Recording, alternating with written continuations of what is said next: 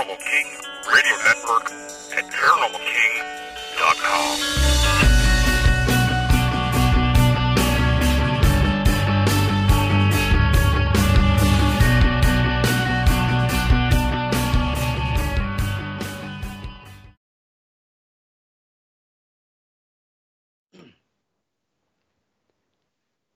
Welcome to the Paranormal News Insider for the week of August 9th, 2022, and officially episode number 525. And this is your host, Dr. Brian D. Parsons, and we are live on the Paranormal King Radio Network at ParanormalKing.com.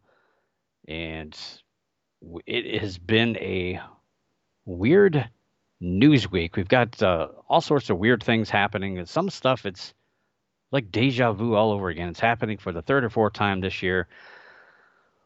Weird stuff everywhere.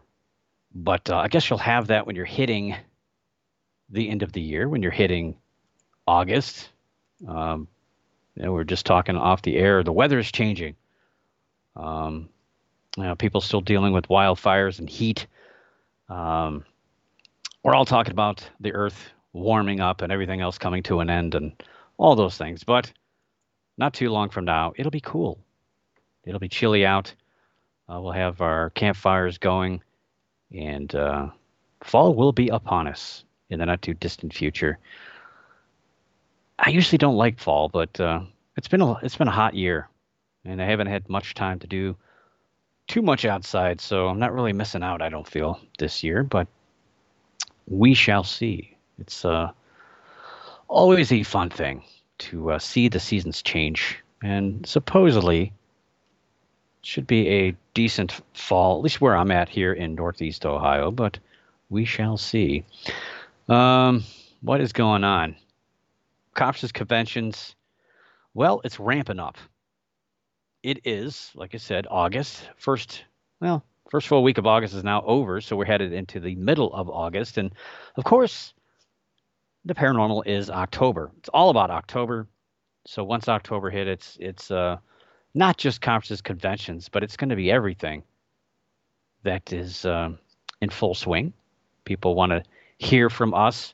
The normal people out there that are not involved in the paranormal want to hear from all of us. So we'll be popular for a month or so. And then they'll tell us to go away.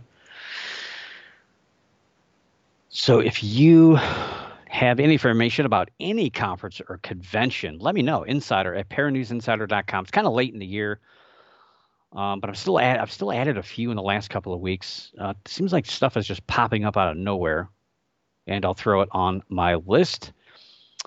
Kind of working in the background, trying to get into the chat room. I'm having a heck of a time with this computer. But as long as the show is on, the show is on. Trying to get into the chat room. And hopefully you're trying to get in the chat room or you're in the chat room. And I like to feed off the chat room. But right now I just feel like I'm talking to myself. But we'll launch. We'll get into cryptid news for this week. Some exciting news. I'm always excited when I get to hear about certain animals, when mentioned in the news, I perk up and I get all excited and I stop what I'm doing, even if I'm at work and I want to run into a corner and read about it. And this story got me really excited. And we've talked about it earlier in the year. In April of this year, we talked about a scientific paper on the possible discovery of the existence of the ivory-billed woodpecker in Louisiana. The study was the culmination of a 3-year study where every member of that study that was out in the field was said to have had an encounter with the large black and white woodpecker, the largest woodpecker of North America. Of course, the woodpecker, the pileated woodpecker, is very close, very similar to it. A lot of people who don't really know the difference frequently see the pileated woodpecker and misidentify it as the ivory-billed. But the ivory-billed is the target of a lot of scientists. It's funny, though. It seems like most of them are retired. I don't think the academic institutions really care about the ivory-billed anymore because of its status. The government doesn't really seem to care anymore. So I think a lot of people have now moved on. But there's a very small, very hardcore group of people that are still trying to find this bird. And it seems like a lot of people are having encounters. Whether or not that's true, misidentification, hopeful luck, we don't really know. But there seems to be a lot of video and photo evidence creeping out of the backwaters there of different states, and Louisiana would probably be one of the biggest places for the rediscovery of the ivory bill, due to the fact that there's so many places that are hard to get to, old growth forests, which is what the ivory bill needs to survive, and swampland. So it makes it hard for us to get out there, for us to get around, and therefore harder to capture evidence of this bird. But I think that's the point. We've hunted them to pretty much extinction, if not extinction, pretty darn close. And they're very skittish around people.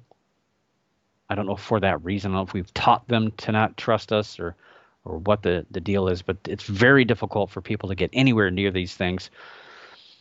And despite the descriptions of the wonderful encounters, the evidence from back in April gathered in the form of photographs and videos, was really, really lackluster. I watched their video, their presentation on the evidence. It wasn't great. I mean, I watched Bigfoot videos all day, UFO videos, ghost things. This looked no different. It was just blurry, out of focus, really bad frame rates. Just really, it was really sad, because this is something that people are very passionate about, and matter of factish about what they're seeing, what they said they saw. They were there. They described this bird, but unfortunately, that experience does not translate through their evidence that they're showing. And it's got to be heartbreaking to go out there and do that, and then to show it to the world, and everyone's just like, I don't see what you're seeing. It looks like it could be anything. It could be a magpie. It could be a pigeon for all I know. And you're telling me, you're trying to convince me it's one of the rarest birds in the world. So that one came and went, and really have not heard much in the way of any kind of sway in how the government feels about the ivory-billed woodpecker. So what's the status, you might wonder?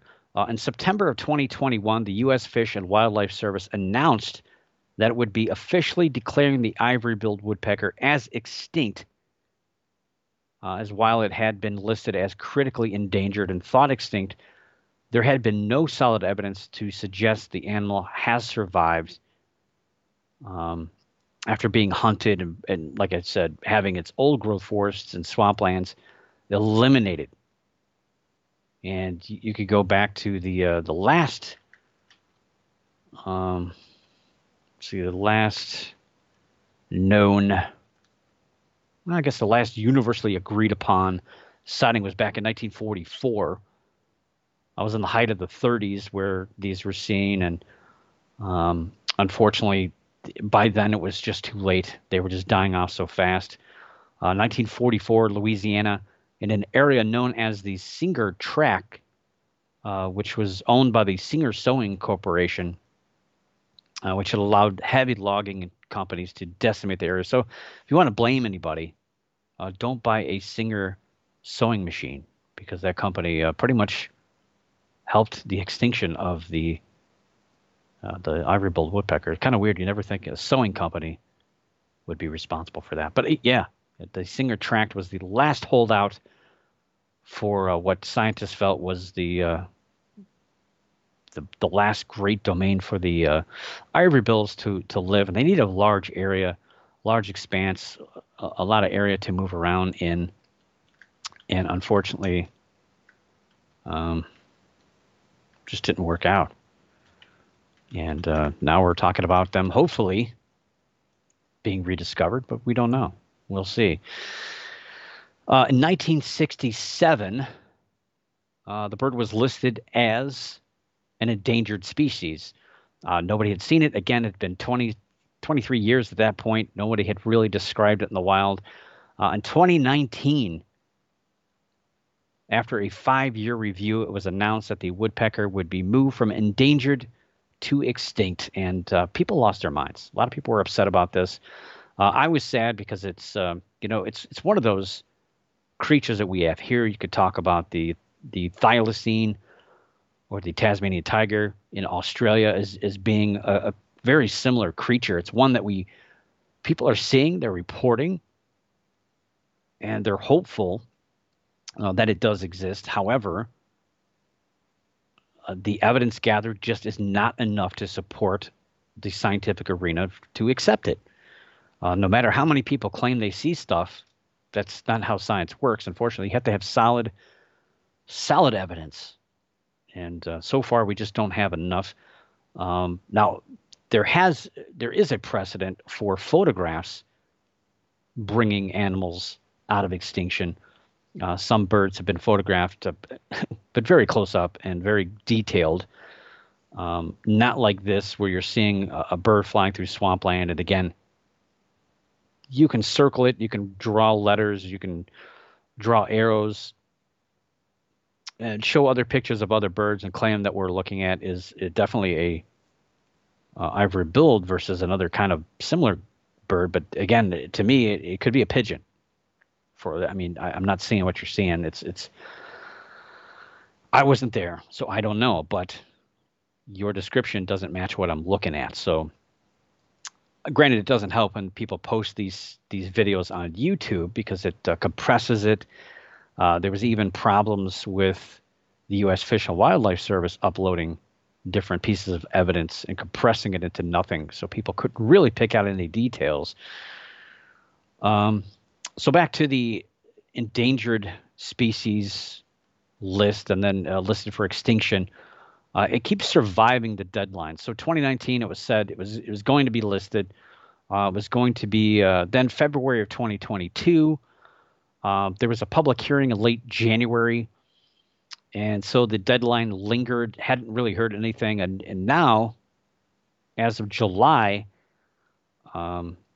it's 6 more months. It feels like they just keep moving the stay of execution for this bird. But hopefully, these random sightings are enough to continue the U.S. Fish and Wildlife Service and other organizations to kind of stay that or keep that stay of execution, the handle from being pulled and cutting the head off of this bird for forever. I mean, part of me almost wants it to just be declared extinct, and then we find it and have to overturn. I think it would be really cool, and it would set a big precedent for a lot of these creatures that people see that maybe aren't as on the fantastic scale as, let's say, Mothman or these creatures that are one-off things that don't exist in nature, but a little bit closer to home to even creatures like Bigfoot, which may have the possibility of existing, but it's not looking good for this bird, though. So the latest find, or the latest batch of information posted, is from Bobby Harrison, who's the former associate professor of photography and visual media program coordinator out of Oakwood University in Huntsville, Alabama, who he's now, again, retired. They're all retired. It's probably what I'll be doing in about 10, 15 years. I'll be running out there in my kayak trying to find ivory bills flying around. He's released a 9.8-second video of what he feels is an ivory-billed woodpecker. And again, very adamant about what he saw. 9.8 seconds, just less than 10 seconds. That's an eternity when you're talking about an ivory-billed woodpecker sighting. As big as these birds are, you'd think it'd be easy to find, and that's the argument that a lot of people have about them, even other ornithologists who don't study the ivory-billed would think it's really easy to see these large birds. You see some of these larger birds, vultures, we call them buzzards here in Ohio, great blue herons. I was trying to remember that one. great blue herons, and all these big birds. They're very, very skittish as well. But a great blue heron flying away, I can easily pull out my camera, turn it on, point, and shoot, and get a good picture of a great blue heron. It's not hard. But these ivory bills, they're very, very skittish. They don't like people at all, and the areas in which they hide in, again, very thick forest, swamplands, lots of trees.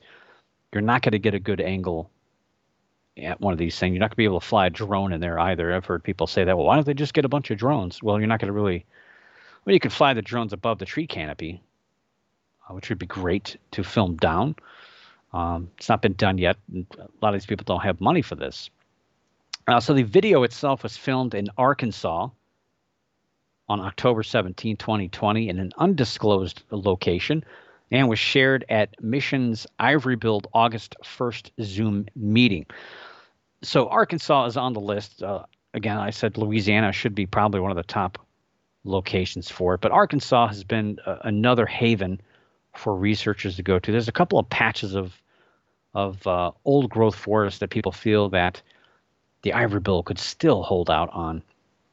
And October is pretty much the beginning of the season to, I shouldn't say hunt, but go looking for the ivory bill, because you really can't go in there during the spring and summer months when trees are growing and there's a lot of greenery. You want to go in there in the fall, the winter, when the trees are bare, and you can see these birds flying through the air a little bit easier, and be able to photograph them and get video. So, just like April, I was so excited about this. So we ask ourselves, is this the evidence we've been waiting for? Is this going to sway the government and all these organizations that look at the evidence to say, oh, yeah, okay, well, we're going to pull it out of the extinction pile and now put it into endangered? And that's a big deal if you move back to endangered. Once you pull it off of that list and say, okay, we're going to now name it extinct, if you go backwards, that's where money comes in. That's where preservation is going to happen. That's where some laws are going to be written. That's when old growth forests are going to be protected. That's when costs are going to go up in those areas. Logging is going to be prohibited. So there's a lot at stake to pulling it off that list, and I think they're well aware of that. So it's going to take some overwhelming evidence, and unfortunately, that's not what I'm seeing here. I watched it's 2 hours and 10 minutes long. But just go in about 25 minutes, and you'll be able to watch the video. But really underwhelmed. Again, I love their passion for what they're seeing and their descriptions, but it just doesn't translate. And they do, cover that in the video a number of times about compression and the videos. You're just not seeing what they're seeing. But even then, I don't see it. The raw video just not available to us. And even then, I'm not sure it would be enough to persuade anybody to say they're out there, they're existing. And again, it reminds me of a lot of the blurry Bigfoot videos. People will come out and say this story convinced, I saw its eyes, I saw its hair, I saw the color of this, I saw their fingernails, I saw all this pure and absolute detail. And here's the picture I took of it. And I don't see anything. I see a tree stump. I don't know what you're talking about. These convincing stories, and yet the evidence that's given is pretty much completely opposite of the evidence. In this case of this elusive and highly skittish bird, it's very difficult in the film with the heavy wooded and swampy environment. Like I said, it's best done in the wintertime. The trees have less foliage. We do see the bird fly in and then fly out. And unfortunately, the way it's described and what happened really tells me all I need to know. So this gentleman says how he saw the bird. Bobby Harrison saw the bird, and instead of holding the camera up, and it's described as old camcorder, like a VHS-C type thing. I don't even know what kind it was, but it wasn't new technology. So instead of holding it up and watching and visualizing, capturing that evidence of the bird, trying to zoom in on it, trying to get some good detail. He just watched it and he held the camera up to his chest and hoped that he got footage of it.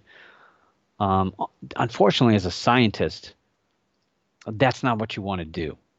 You're going to have to make that sacrifice of a personal experience in order to gather evidence, and that's what it's going to take. I refer to my experience at the Great American Eclipse back in 2017 in the same regard. I was all excited. I practiced taking pictures. It's hard to imagine what it's actually going to be light-wise to be able to take a picture of the moon blocked, the blocking out the sun and the corona, and the lighting is impossible to get ready for. But you try different things, you test settings out, you get ready for it, and you're all ready to take all these pictures. But man, when it happens, you just don't care. You're just looking around. You're like, wow, what an awesome experience. And, I'm telling myself, like, it doesn't matter. I don't have to prove to anybody I was there. I just want to see this. I want to absorb it. I only have like 3 minutes to experience this. This could be the last one I ever experience, because the next one, is going to happen, actually be in my backyard. I'll be able to see the 2024. It'll be right where I live, but unfortunately it's in April and it's going to be cloudy. I guarantee it's going to be cloudy for that. So probably the last full eclipse I'll be able to see here in the United States before I get a little too old to travel. So I just wanted to absorb that experience. But however, if I was a scientist and I had to gather information, I had a hypothesis, I had something that I had to do, I would have sacrificed that experience to gather that evidence. And until we have somebody doing something like that with the ivory bill, we're going to continue to have the same stories over and over and over. And talking about the same stories over and over and over, we talk about alligators being discovered in the wild all the time, especially here in the northern part of the United States. Alligators are in the news all the time in Florida. There was a death in South Carolina a few months after I was down there this year. But the sad and scary thing is that people are getting these animals as pets. They think they're going to be easy to take care of, and then they're releasing them into the wild. And we've been talking about that, kind of chronicling that the last 4 or 5 years here on the show. So these aren't true cryptids in the definition of animals that are just appearing outside of their normal range. These are being dumped by people, but you don't know what could happen with that. If they take hold in a warm lake or something like that and continue to develop on their own, it could become true cryptids. But so far, all these stories, these are alligators set free by their owners, not making their way north. Although in recent years, they've discovered that alligators are naturally made their way into southwestern Tennessee. It's really the furthest inland alligators have ever been able to make. I talk about stories here all the time, usually about 2 to 5 foot long alligators that have been discovered in rivers and lakes, sometimes not surviving being dumped in the wild. We had a story out of Chicago on Halloween a couple of years ago where a dead alligator was discovered. We've had a few I think there was one in Minnesota where a girl found one. It was deceased in the water. So it's mean, it's crude. Can't take care of it. Don't dump it. Now a good story out of the Long Island area. It seems like we're getting a lot of these dumped animal stories out of Long Island in New York State. A 9-year-old, 5-foot-long alligator named Zachary was surrendered to officials at the Suffolk County SPCA, the Society for Prevention of Cruelty to Animals. The couple who owned Zachary bought it out of state and did not have a permit to keep it.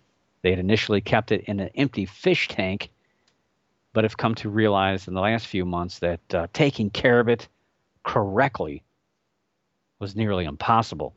Suffolk County SPCA Chief Ray Gross told NBC New York that, quote, alligators do not make good pets, are a danger to the public, and are illegal to own without a permit from the New York Department of Environmental Conservation. These are very, very dangerous animals. They can inflict serious injuries or even death. I can't imagine anybody sitting on a couch with an alligator curled up on their lap. It doesn't make any sense, unquote. Well, despite this, many people continue to buy these animals with the thought that they are going to be able to domesticate or at least tame them and keep them as a pet. But it just can't be done. It's been proven over and over again. These are wild animals. They'll reach a certain point where they don't need you anymore. And they kind of don't want you around. And they're going to go hunt. And they're going to kill. That's just what they are. They're eating machines. Well, not machines, flesh and blood. The New York State Department of Environmental Conservation and Suffolk County SPCA allow owners of exotic animals to turn them in without fines or charges. And with this effort, hopefully keeping people from releasing these animals into the wild instead of where they could potentially harm or kill someone or suffer and die from adverse conditions. And this is a good program, and I know there's a lot of other states that do the same thing, from reading about these things happening all over the United States. If you call somebody and say, I've got a problem, I need to get rid of this thing, odds are pretty good they're going to help you out, I would think. The SPCA noted that 22 alligators were found released on Long Island in just 1 year. So they're out there. And speaking of out there, I read a story today about alpacas. Alpacas thought to be potentially the explanation for Loch Ness Monster sightings. However, no one's reported a Loch Ness Monster sighting in the area, but these alpacas got loose from a local little farm there along Loch Ness. And some of the pictures I've seen are pretty cool. They look like when they're frolicking in the water, could be the Loch Ness Monster. We've had all kinds of animals over the years be the explanation for the Loch Ness Monster. The latest being a giant eel, maybe being the explanation for it, since eels outnumber all other animals in Loch Ness. Through the years, we've had... you go back to the 1930s, and they actually thought that the Loch Ness Monster was actually seen on land almost as much as in the water. And there were footprints discovered. And one of the footprints discovered was figured out to be a hippopotamus, but not a living hippopotamus, a stuffed foot of a hippopotamus, probably a lamp or something from a hippopotamus. So an alpaca, well, that's the first I've heard of. But people having fun with that one. Not a real big deal. Nothing that people are afraid of or have described or have miscommunicated as actual sightings of Nessie. So that's good news. I know Loch Ness probably isn't the most famous, or I shouldn't say most popular creature of this show or any other paranormal show. We tend to think about the stuff here in the United States like Bigfoot. And of course, a lot of Bigfoot stories running around. Here in Ohio, there's one of a woman who captured supposed audio of a Bigfoot. It's pretty close, about 45 minutes away from where I live, near a location where I've kayaked, Pleasant Hill Reservoir. Really beautiful recreational area. Like to watch the osprey dive in that one. I've been there when there was a fishing tournament. Of course, that reservoir is unlimited as far as boats, so the little ski-doo things go flying down through there. But she supposedly heard and recorded a Bigfoot in the woods. Doesn't sound like it to me. I've heard I've heard some stuff. I've heard some calls out there, um, but you don't know. You can't tell. It's not remote enough anywhere here in Ohio that you're not far enough from anybody else. Even in that area, it's not that remote that if something else is out there or somebody else is out there screaming in the woods or howling or whatever. But it sounds to me like probably just fox. And I've got fox where I live. I've heard fox hiking. But if you're not sure what they sound like, you're not sure what they are, it could be anything. And gosh, a lot of other sightings of Bigfoot looking through all these stories, but nothing really. It's harder now with everybody trying to get the $5 or $10 check or even the $20 check from some of these news outlets that will pay you for these stories.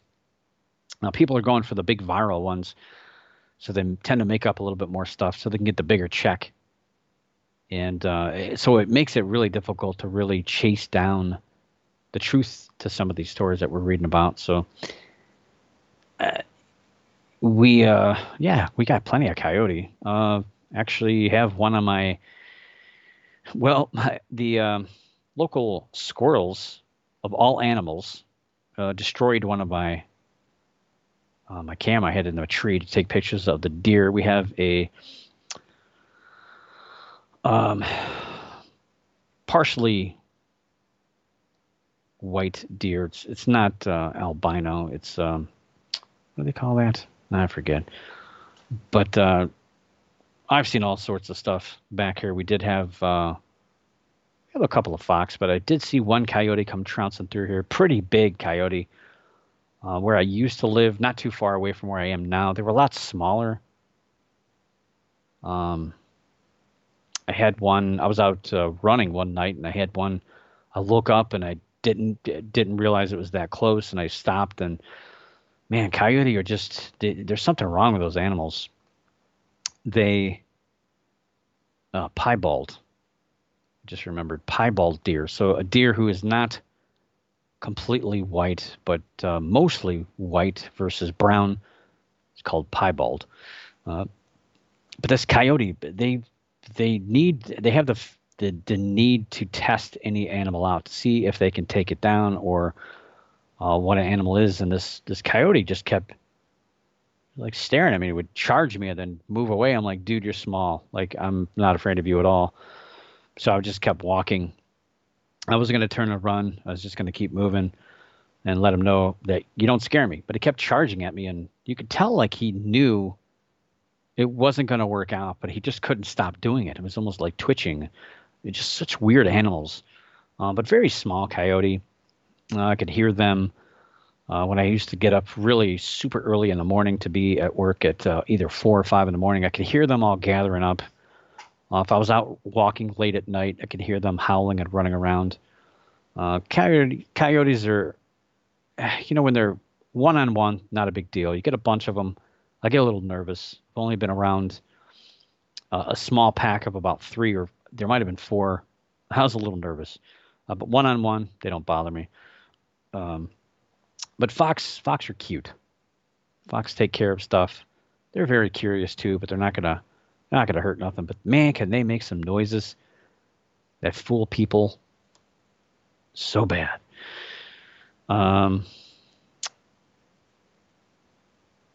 Animals. Love animals. Where are we at? I'm lost here. Well, no UFO news. That's what I was looking for. There's no UFO news. Well, I do know. We'll talk NASA here. Well, we'll just talk NASA now. Why not? We're already here. We got that big Artemis 1 launch coming up pretty soon. That keeps getting delayed, though. It's kind of annoying me. I want to be able to watch it. Now it looks like it's going to be August 29th, I believe. It was supposed to be like this week. Well, they're talking about at least 100,000 people gathering down there. They're making a big deal about that. That's really not that big of a deal. 100,000 people is small. Supposedly, the websites, if you want a ticket to go down there to watch the launch, It crashed the sites, different websites to sell tickets, and it's just crazy. People want to go watch this thing launch the moon. There won't be anybody in it. I think there's like a doll of a lamb, I think it was, that's going to be in. I don't know.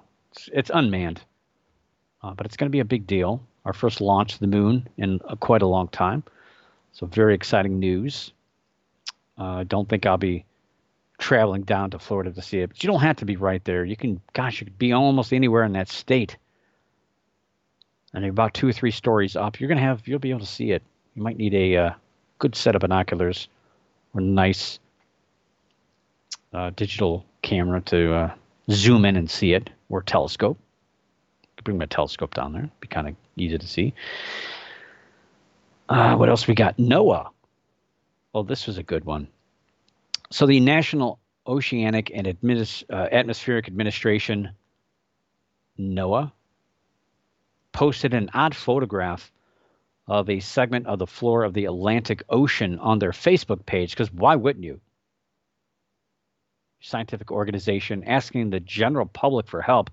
Where else to go but Facebook? I mean, it's just full of scientists all the time, people with very refined opinions. I mean, that's all I see, very refined opinions. Everyone's pretty much right. In the post, NOAA described several sublinear sets of holes in the sediment that have been previously described but never solved. These holes are pretty much perfectly evenly spaced, very similar in size, not quite looking like they were machined, but the organization of it is kind of peculiar. Their hunch is that due to small piles of sediment near the holes, it seems that they were excavated by something. But what? So, of course, they asked for the audience's hypothesis, and a few guesses trickled in. And like I said, just full of people just with brilliant minds on Facebook that just create the most brilliant deductions. I mean, I don't even know why we even have scientific organizations or colleges, universities. We could just rely on Facebook and Twitter and just TikTok for entertainment. But yeah, that's sarcasm. A lot of people had opinions as to what the hole's NASA could launch origins a new might have mission been, to orbit the moon as soon and as late the guesses ranged from escaping gas from the Earth's crust all the way to the other extreme. Yes, aliens. Aliens have nothing better to do but to drill on the ocean floor. I guess that would make sense. If you're going to learn about a planet, putting holes in stuff, you want to learn about anything. I guess you drill holes in it, and you can figure out anything. But NOAA researchers took water samples from the area and are in search of some environmental DNA that might point toward an animal origin for the holes, which is the suspected cause. I don't know how well that's going to work out. I mean, how do you take water samples at the bottom of the ocean? I could see it. We talked about the Otago University environmental, the eDNA research done with Loch Ness. They took water samples at varying depths of Loch Ness, up and down the lake, and drew conclusions through the DNA. But you're talking in the ocean at heavy depths, so things die, they fall down. So I don't really know. It's going to be a lot of work. Yeah, they know what they're doing, I'm sure. Who am I to second guess their work? But I would think there's a lot of DNA you're going to have to sift through. But hopefully they collected piles or sample of the piles of the excavated material, because that's probably where you're going to get the best concentration of eDNA. But again, I'm not a scientist, or not that kind of scientist, I suppose. But we'll see what they come up with. I mean, it might be better off just continuing to ask on Facebook every 2 months. But I don't think it was aliens. Maybe it was aliens. I don't know. I wasn't there. But we'll see. And they say it's going to take a few weeks to get the answers from the eDNA search, but it's just one step toward answering what might have caused the hole. So, of course, if they do get a list of animals, potential animals, they're going to have to weed each one out or figure out if this fits with what they do. But oh my gosh, you're going to have hundreds, if not thousands, of sample or of eDNA popping up in there. So you're just going to have to look at, but it's going to have to play the percentage game, I guess. Whatever's the highest concentration, like Loch Ness, the highest concentration was eels. So that means that the Loch Ness Monster is an eel. And hopefully they don't jump to the same conclusion with this eDNA study. Mike Vecchione, a research zoologist with NOAA Fisheries National Systematics Laboratory, told Newsweek about searching for environmental DNA. He said, quote, "That's useful because animals shed DNA into their environment, and you can sequence it, and sometimes you can find out what animals are nearby. But it'll be a few weeks probably before we get an answer back for that. I don't know whether the answer will tell us anything about what's causing the holes or not," unquote. Well, sounds pretty very confident there about solving this mystery. Maybe you should put some cameras down there or something. And how do you even know how old that is as well? Vecchione also discovered a similar site in the Mid-Atlantic Ridge in 2004 during a 6,800-foot dive. He's leaning toward an animal cause due to similar things that have been seen in fossil records. There are other possibilities, including geologic activity, which I guess would include gases being released, I would suppose. I don't know. I'm sure you could, there's tests for that too. I'm sure they could measure stuff around that. I don't think eDNA would measure that, but there's other things you could stick in there, I would think, to measure gas in the sediment around the holes. Maybe that's the next step. Probably should have done all this at the same time, I think, instead of just eliminating one by one. It could take years. I ain't got to get that kind of time. Let's just figure it out, guys. So yeah, geologic activity. Probably going to go with the animal route. Some kind of worm, maybe, is my guess. It's digging these holes. But on that list of potential possibilities, which I'm sure is hanging somewhere in one of these research places that is trying to figure this out, I'm sure on the list, way down there toward the bottom, is aliens. I don't know if it's got a line through it yet or not. But yeah, way down on the list. I really don't think that's going to be the explanation, but we'll see. Who knows? Stranger things have happened. Stranger Things is on Netflix as well. So another topic we've talked about here on the show off and on through the years is all these, some of it's sad though. We'll talk about Arecibo. But these telescopes, even before the show was started, way back in 2008, the James Webb Space Telescope has been something that scientists had talked about launching. We dealt with the Hubble telescope. What an embarrassment. That thing got launched, and we had all kinds of, they couldn't focus it.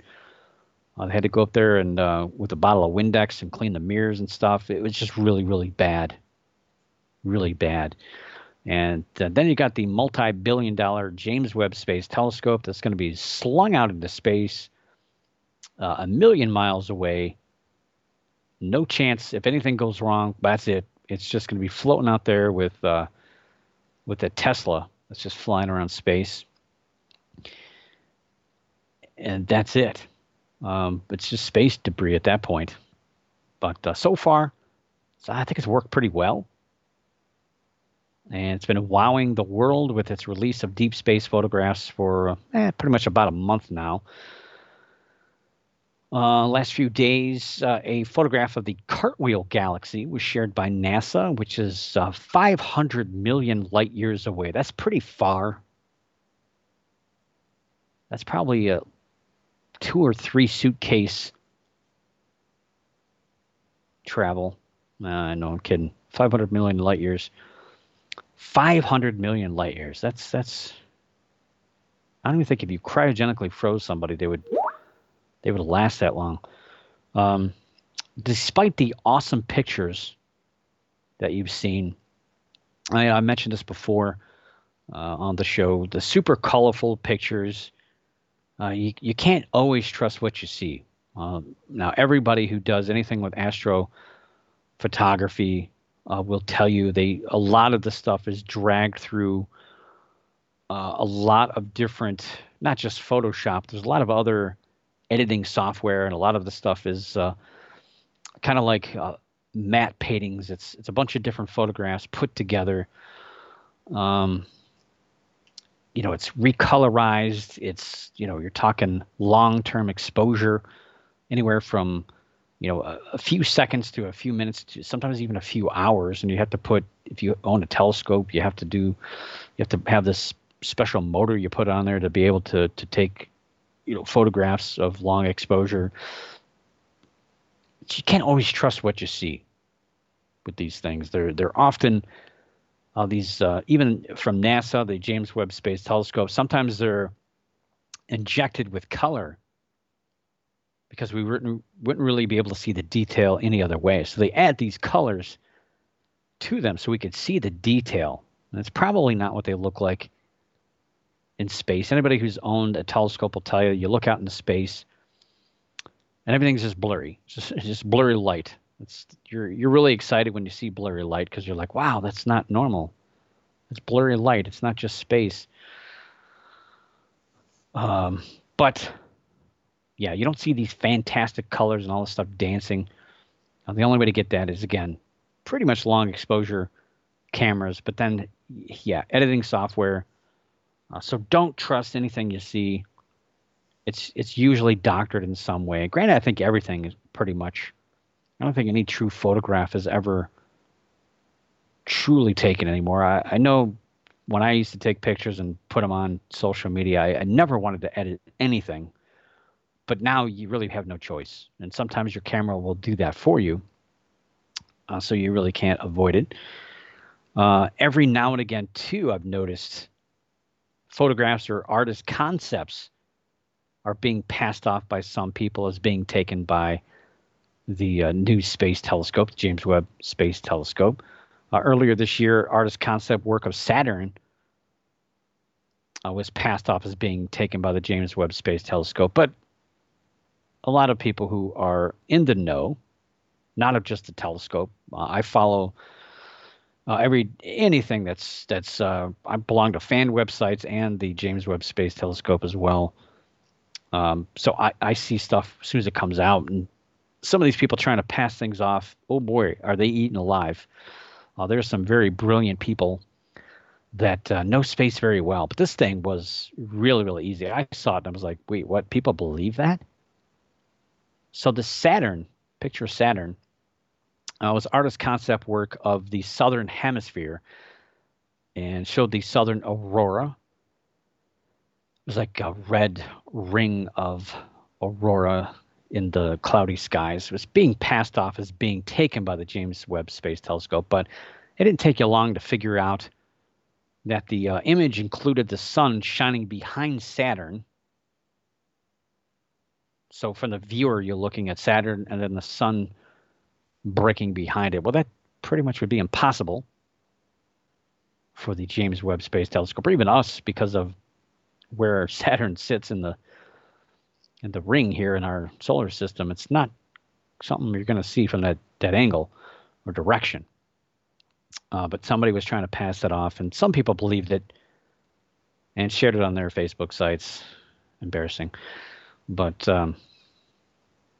That's happening a lot because people are getting excited about this and it's getting a lot of attention. And unfortunately, when you have just a regular old person does it, people are quick to point out that this person probably doesn't know what they're talking about. But sometimes you'll get a scientist or somebody else who will do it and it'll fool the world.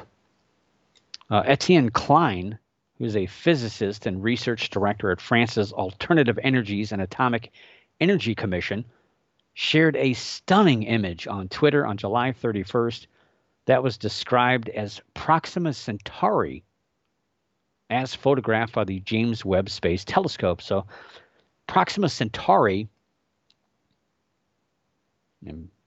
basically is the nearest star to the sun, located pretty much down the street, 4.2 light years away. I'll sign up for that. Probably take 200 years to get there, but actually probably a lot longer than that, probably 2,000 years to get there. We can't travel at the speed of light yet, nor anywhere near it. Plus, I'd probably be stretched out. Probably about 15 miles long if you travel that fast. A few days later, he came clean and admitted that the photo was not taken by the James Webb Space Telescope and was not a star, but of some speckled meat known as a chorizo, which is a type of smoked sausage. Pretty good stuff. Now, this poor guy got lambasted on news stories on social media, but his followers, they knew right away. This wasn't an intention like trying to hoax people. I've seen the word hoax thrown around. This was not intentional. It was just made as a joke. And his followers knew right away. It's pretty obvious. It's funny, though. I thought it was funny. And there's a deeper meaning to it. It's not just about meat. The original post was retweeted and commented on by thousands of users. A lot of people took the word of the scientist. So when something becomes popular, I get all kinds of junk that pop up into my Twitter feed that I don't ask for. I don't want to know. But it's just popular stuff. So Twitter's like, hey, you probably want to read this. And I'm like, no, I don't, but thanks. So when something gets popular, it's talked about or people are looking at it, it gets pushed out to everybody. So a lot of people saw this was a scientist and saw this was in French. It's got to mean something. It's in French. And they passed it on. They took it's a scientist. He's got to know what he's talking about. It's got to be real. He later attempted to clarify that this misinterpretation or hoax or whatever you want to call it was meant to teach people to be wary of authority figures as well as these images that seem to speak for themselves. Just because an authority figure posts something they say is true does not necessarily mean that it is. And that happens quite a bit. We do get a lot of people who create an opinion, and that opinion unfortunately becomes fact because people will talk about it, and it's spread through agents of things like social media, sometimes of even scientific reports. And that's why there's a process in science where somebody just doesn't come up with something and it becomes a fact. Somebody does work, they present it to other people, and other people disseminate that information and try to either validate or invalidate it. And so it's a process. It's kind of like an argument. I don't believe you. I'm going to look at it myself. And of course, through that process, we find the truth. And when people hide behind their belief systems or their opinions, that's when it's dangerous. And a lot of times this is what happens. Scientific, when we have things that are passed around, scientists will say, well, this is what you do. You have to drink all this water to be healthy. And then it becomes a fact because, hey, it's a scientist that said that. And that's why you have all these companies, too, that'll use doctors or the word of authorities to sell their products because people will believe that. Well, if a 9 out of 10 doctors suggest that I should do this, well, I probably should do it because I'm sure that last guy is a complete nut job who has no idea what he's talking about. It's always 9 out of 10 too. It's like, what happened to that last guy? Just having a bad day? I don't know. So this is the whole concept of, it's called argument from authority or appeal to authority, which is a type of cognitive bias. It's kind of a logical fallacy, if you will. And unfortunately, science is not immune to it. It does happen in science. Usually they're pointing at those of us here in the paranormal, that we have these, so-called experts of the paranormal, so-called leaders of different fields, either ghosts or cryptids, or, usually people on TV. Those are the authority figures. They don't care about the people who have been out in the field doing research, working with actual scientists. They don't care about that. Those are not authority figures. Authority figures are people who are popular, who are on television. Not really, but that's just what the general population seems to think. Carl Sagan once said, quote, "One of the greatest commandments of science is mistrust arguments from authority. Too many such arguments have proved too painfully wrong. Authorities must prove their contentions like everybody else." Unquote. I think the biggest lesson of all with this story is not to combine astronomy with gastronomy. I can attest, greasy fingers are not recommended for swapping out lenses. Not a good idea when you're playing with your telescope and you're eating sausage, which I've never done that, but I'm going to try that now. Yeah, weird stuff this week, but I don't write the news. I just report on it. That's my job. And we'll see what's in store coming up. Probably, well, I can tell you definitely not going to be here next week. We have where I work, we're doing, I actually have to work. I don't get paid for this, the paranormal stuff. Wish I could. It'd be great. Be very, very happy. Got a big inventory for our store, so I'll probably be working at least 20 some odd hours that day. Probably not going to make it here for a show. Not sure about 2 weeks from now, but I'll let you know. We'll get you the information. I don't want to go too long because I'm telling you, something big is right around the corner. It's going to be something big. And I'm really excited about this moon launch. People are really going to be talking about this, and it's going to be the gateway. As soon as we launch astronauts to the moon again, which probably won't be till next year, I'm telling you, it's going to be all hands on deck. Let's go to Mars. And that'll happen within another 5 years. We'll be excited about that. Who knows? Might meet some aliens on the way, but we'll see. See you in a couple of weeks. Keep you posted. But for now, get your scopes out. Keep your eyes in the skies, your ears in the woods, the hair standing on the back of your neck, and always keep your mind slightly ajar. And above all else, don't stop believing. For the Paranormal News Insider, this is Dr. Brian D. Parsons reporting.